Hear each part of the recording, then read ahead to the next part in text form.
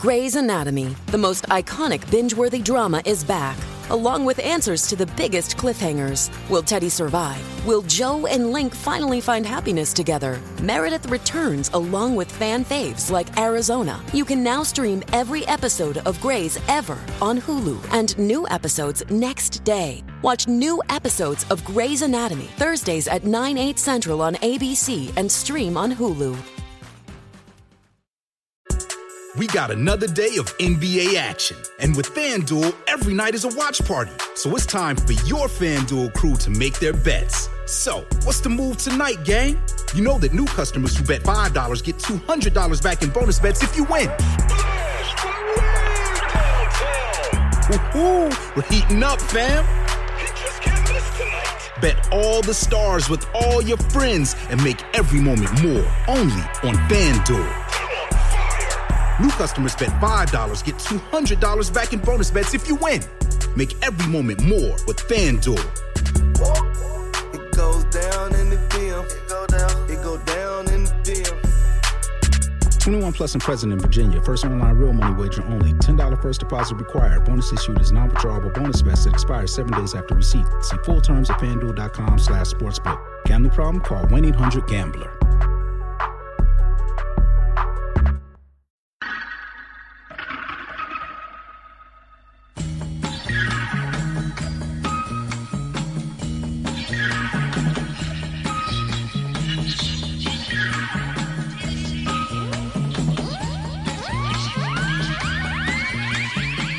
You're listening to Fourth Estate, the show where journalists talk journalism. We're coming to you from 2SER on Gadigal lands of the Eora Nation and broadcasting right across Australia on the Community Radio Network and directly to your device across the globe via podcast.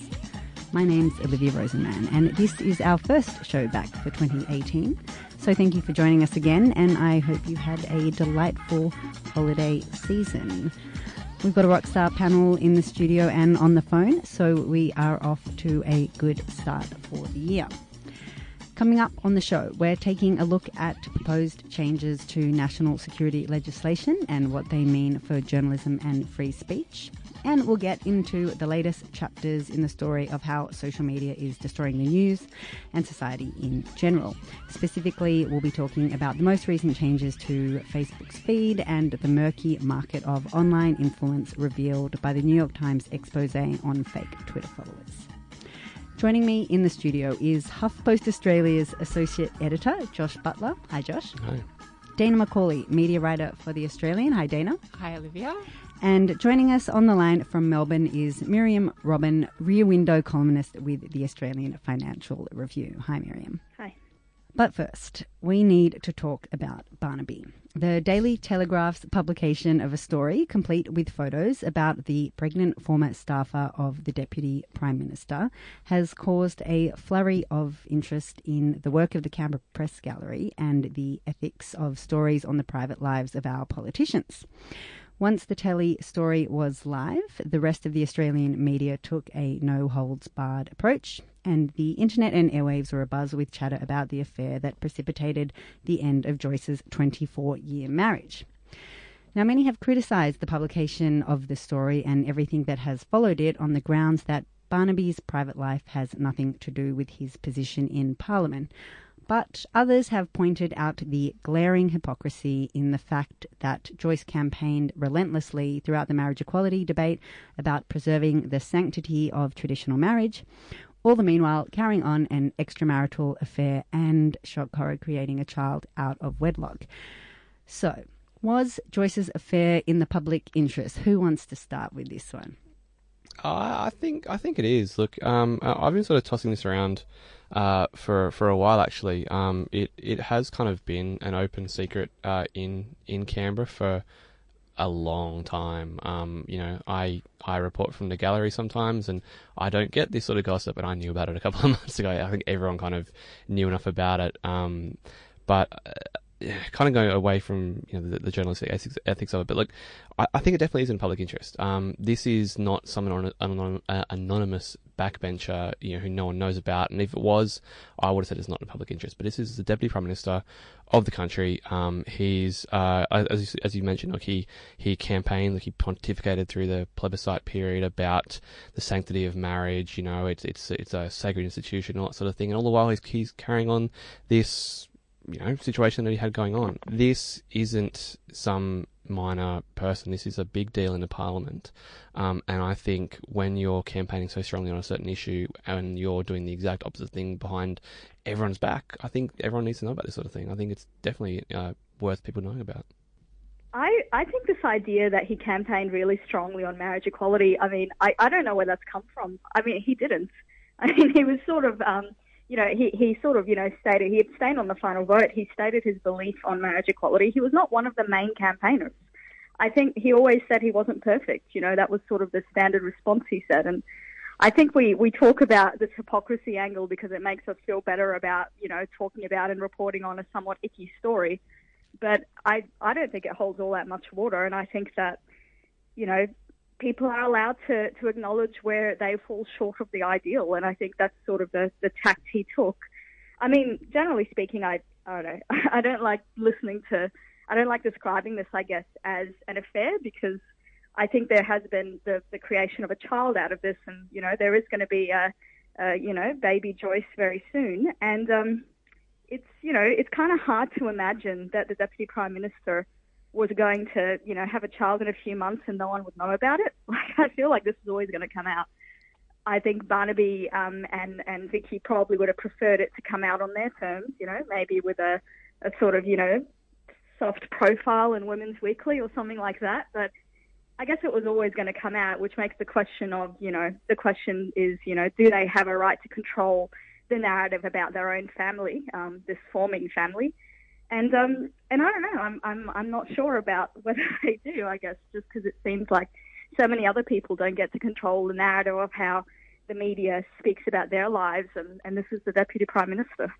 Well, he was one of the main campaigners on marriage. Like, he wasn't a Tony Abbott or a Lyle Shelton, but when he did speak about it, he was pretty strong. He talked about, wanting his daughters to be looked after in a marriage and all that sort of thing. So, that's the one point I'll sort of make it in sort of response to that. Like, he wasn't one of the main headline grabbers, but whenever he did talk about it, he was quite strong on those sort of points about the sanctity of marriage and that sort of thing. I think he was asked about it and he answered honestly. He's a conservative guy. I don't think he sort of went out of his way to campaign on it. That's fair. Yeah, this is a really divisive one. It's provoked extremely emotional reactions, even within my newsroom. And yeah, it's an amazing scoop by Sharri Marks. And I have to admit, when I saw the front page, I wasn't quite sure how I felt about it. But I think I think it was as has been mentioned, it was going to come out eventually. Barnaby Joyce has been given the opportunity to speak about it on a number of occasions, and as it's also been pointed out, he will at some stage be probably wheeling a baby around the Parliament. But I do think that this raises an interesting question of the press gallery convention around privacy of politicians, and where do we draw that line? And I think that social media has a lot to do with that, because people feel like if everyone knows about it, then why should we not talk about it? All right, well, we might leave that topic there. New national security legislation has sparked widespread criticism from the media industry since it was tabled in Parliament on December 7th last year. The proposed amendments to the Espionage and Foreign Interference Bill were introduced by the PM to, in his words, counter the threat of foreign states exerting improper influences over our system of government and our political landscape.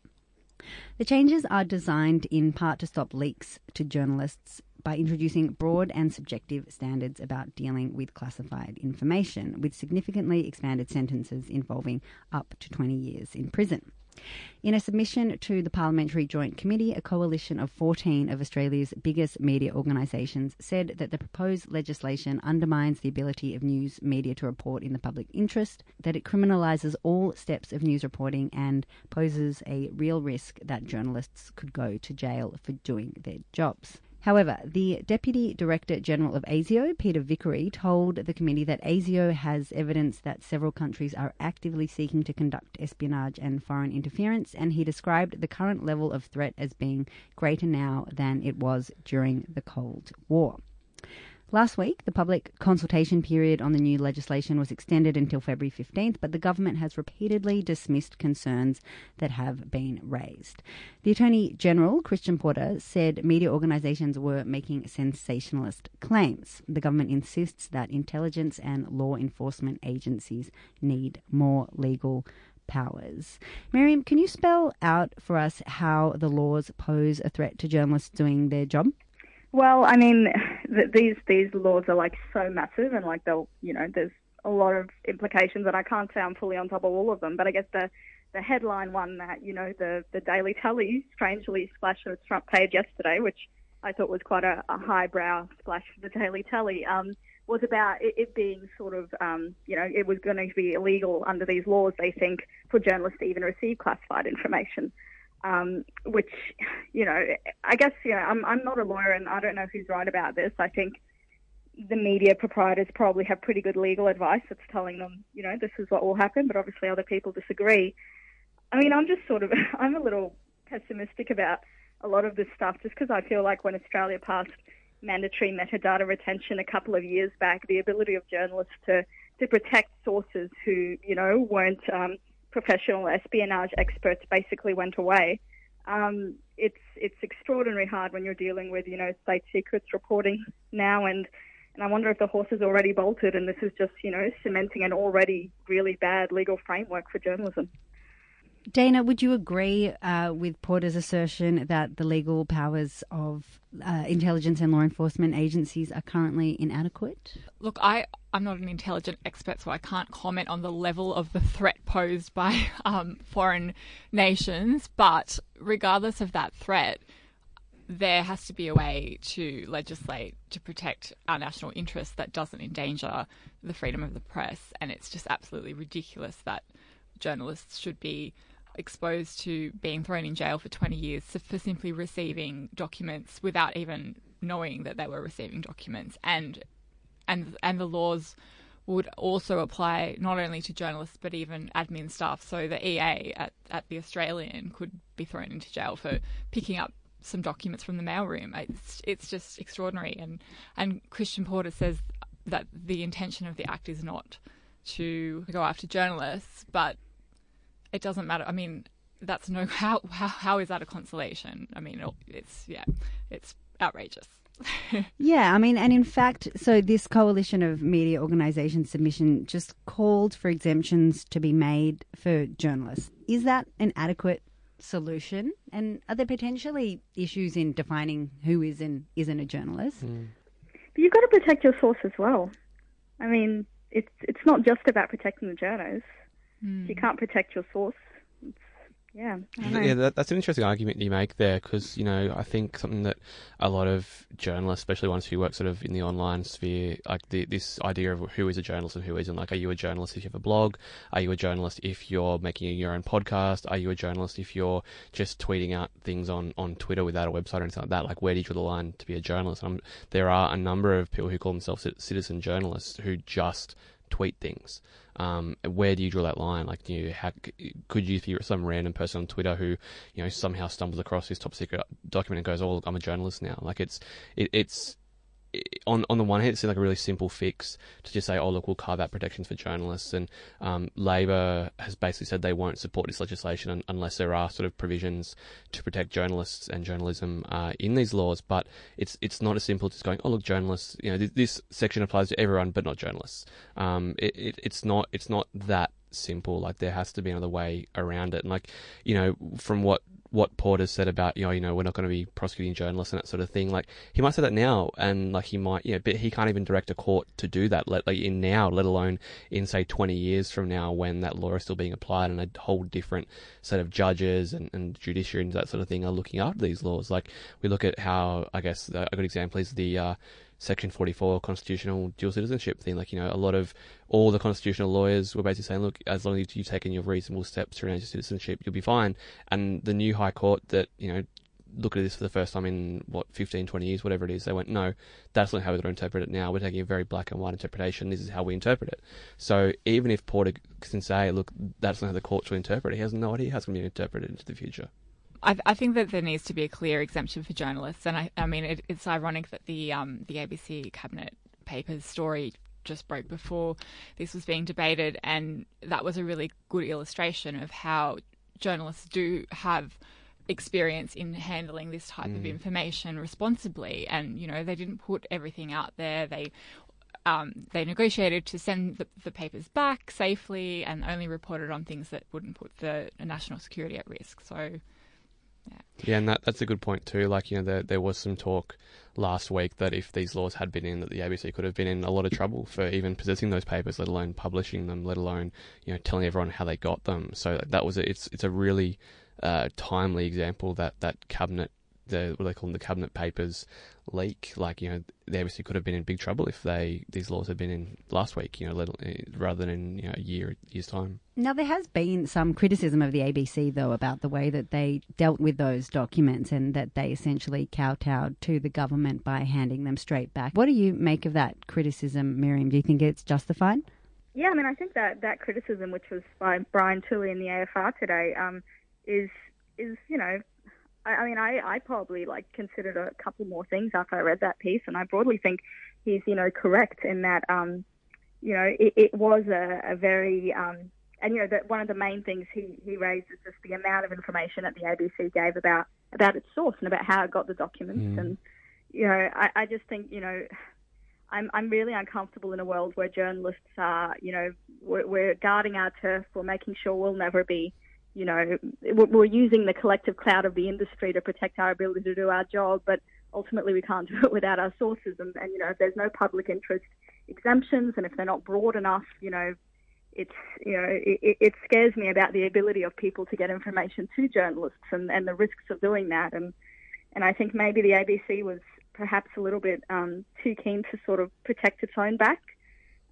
Though, obviously the ABC is very good at defending itself, and I'm sure in a couple of days we'll get a big response from them to some of the criticisms made of them. You're listening to Fourth Estate. You're with me, Olivia Rosenman, and I'm speaking to Josh Butler, Dana McCauley and Miriam Robin. It seems that Mark Zuckerberg's New Year's resolution for 2018 was to step up the fight against fake news. In January, Facebook announced changes to their news feed that sparked terror in news publishers and brands. Firstly, Facebook will shift their algorithms so that you'll see more posts from your Facebook friends and your groups in your news feed, what they're calling meaningful connections, and less posts from businesses and brands and media. Secondly, Facebook is going to increase its involvement in flagging fake news sites and promoting posts from trusted media organizations. But in line with Facebook's ongoing assertions that they are not a media company, but rather a technology company, they decided to let the Facebook community decide which publishers are trustworthy and which ones aren't. In the month of January, you might have seen a short survey pop up on your Facebook feed asking you to rate how much you trust various news sources. As Zuckerberg so earnestly put it, the hard question we've struggled with is how to decide what news sources are broadly trusted in a world with so much division. We could try to make that decision ourselves, but that's not something we're comfortable with. We considered asking outside experts, which would take the decision out of our hands, but would likely not solve the objectivity problem. Or we could ask you, the community, and have your feedback determine the ranking. We decided that having the community determine which sources are broadly trusted would be most objective. So what could possibly go wrong here, Josh? Yeah, I think a lot can go wrong. I've seen that survey, and basically it says, do you trust this outlet, or are they a fake news outlet, something like that. And I think that's really... I don't think that's the best way to judge an outlet's trustworthiness. Like, you look at, for instance, like, we don't have as deep divisions here yet, I don't think. But look, you look at how things are happening in the US, and I read a lot of stories in the US about, trustworthiness in outlets and people's confidence in the media and that sort of thing. And it's so deeply, harshly divided on who you voted for in the election, whether it's Trump or for Clinton, Democrat versus Republican. I'm sure if you're a Republican in America, you'd say that New York Times is fake news. You would say that the Washington Post or CNN or BuzzFeed or HuffPost or whoever it is fake news, whereas ones like Fox News would be, really good news, and would be the exact opposite if you're a liberal over there in the States. There's a lot of issues with this particular idea of ranking outlets, and I'm not sure the inverse would even be any better. Like whether it's someone at Facebook saying, "Oh, here's the good outlets, here are the bad ones," but it's just so fraught with perils. I think this entire approach, like obviously, I'm not sure. I don't even know what the solution would be. Like obviously, there can't just be ranking, say these fake websites that are making up fake news, like actual fake news ones about those websites that invent stories about so-and-so celebrity dying or whatever. Like you can't ever rank those stories on par with the New York Times or Washington Post or whoever it is. But I just don't see what the solution is here. I think Facebook have kind of built this behemoth, this tool that is like the most effective tool for communicating in the history of the world, and they've realized, oh, we don't know how to work this, we don't know what to do with this now, we've created these problems, we don't know how to fix them. So I have no solutions here, but it's just a really perilous kind of topic, I think. I think Facebook is just scrambling to fix its image in the wake of the fake news scandal that has engulfed the company. And I think the view among media companies is that Facebook will it's very reactive. As soon as it comes under scrutiny and there's a threat that it might be regulated, it sort of goes, oh, okay, what can we do to try and address this? Interestingly, the Edelman Trust Barometer came out today, and it found that the fake news had boosted people's trust in heritage media outlets, but the disclaimer is that was the people that they surveyed were all university educated. So, right. Probably not the most reliable data there. It seems to me that Facebook is sort of continuing to try to approach this problem as a technology problem, that rejigging the feed is somehow going to solve the problem of fake news. Miriam, do you think that that's the approach, and do you think that that could work? I don't really know what Facebook owes the media industry. Like, I think that they're viewing it as a tech problem, I guess, just because that's what they see themselves as, and what they've hired for, and what they've built their company as. And I think, I don't know, I wonder if we're all just focusing on, partly this is just because people like talking about Facebook because we're all addicted to it. But maybe journalism should just focus on writing stories that are good enough for people to want to seek out, and not really worry about this. And if the end result is that there's less junk journalism around that can only really survive by monopolizing people's attention, or clickbait, or being fake newsy, then I think maybe it's a good world where there's less of that. So But the reality is that they do owe news media publications something, in that the news media have provided the bulk of content that has fueled people's feed and brought them back to Facebook time and time again. So many people these days say that they get their news from social media. They actually get their news from news publications and find it on social media. So I think there is a little bit more to the relationship than that. And I think to say focus on just writing good journalism isn't quite enough, because you need to find audiences, and the audiences are on social. Would you agree with that? I mean, I've always worked with subscription publications where socialism is, not real, where social media is not particularly effective, just because people hit a paywall and then just don't go there. But I feel like my journalism has been read. I sort of, partly it's just a real politics in that I sort of wonder whether there's anything we can do about it. Facebook is doing all it can to try and boost its engagement scores, and it's decided that there's too much journalism on its platform. And, maybe they're wrong about that, and maybe journalism is why people go. But if they are wrong about that, I think it'll then put the journalism back. Have they decided that there's too much journalism, or have they just decided that they want to make more money out of the journalism by forcing publishers to pay more to boost their posts? That's the question. Yeah, or have they decided that the journalism thing is just far too messy and they want to get out of that game? Yeah, completely? I think that's it. I think journalism needs Facebook more than Facebook needs journalism. We've all put our eggs in, like Miriam, like you say, obviously you've worked for subscription services, but social media, I'm sure would still be a significant part of traffic and that sort of thing. Like we've put our eggs in this Facebook social media basket, and Facebook every couple of months just changes the rules, and we have to, our social media editors, journalists and that sort of thing have to suddenly scramble and work out what the new arrangement is, what the new rules are, and that sort of thing. Like, at HuffPost, we have a social media editor would get us in for a social chat every week, and we talk about what was working well on social media and what wasn't, and how to best to target our stories and that sort of thing. And every couple of months she'd walk in and she'd sigh and she'd go, they've changed the algorithm again.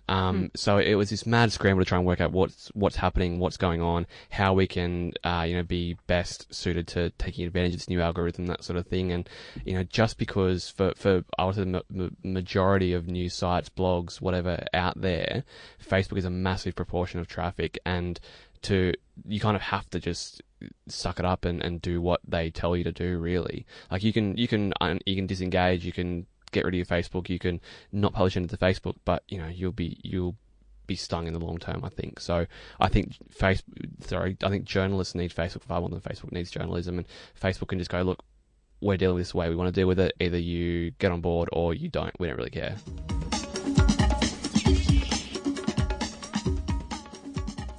An expose by the New York Times last week revealed the extent of Twitter's fake follower problem and the murky marketplace for social media fraud that fuels it.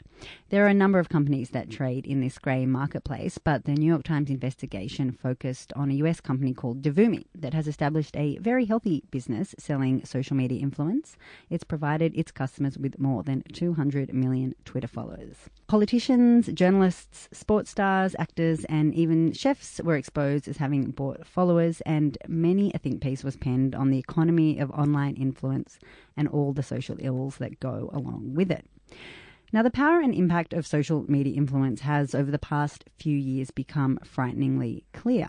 Most of the conversation focuses on Facebook, but in this instance, Twitter poses a very interesting problem in its heightened susceptibility to bots, which some have described as phantom foot soldiers in political battles online. Twitter's 330 million monthly active users is just a fraction of Facebook's 2.13 billion.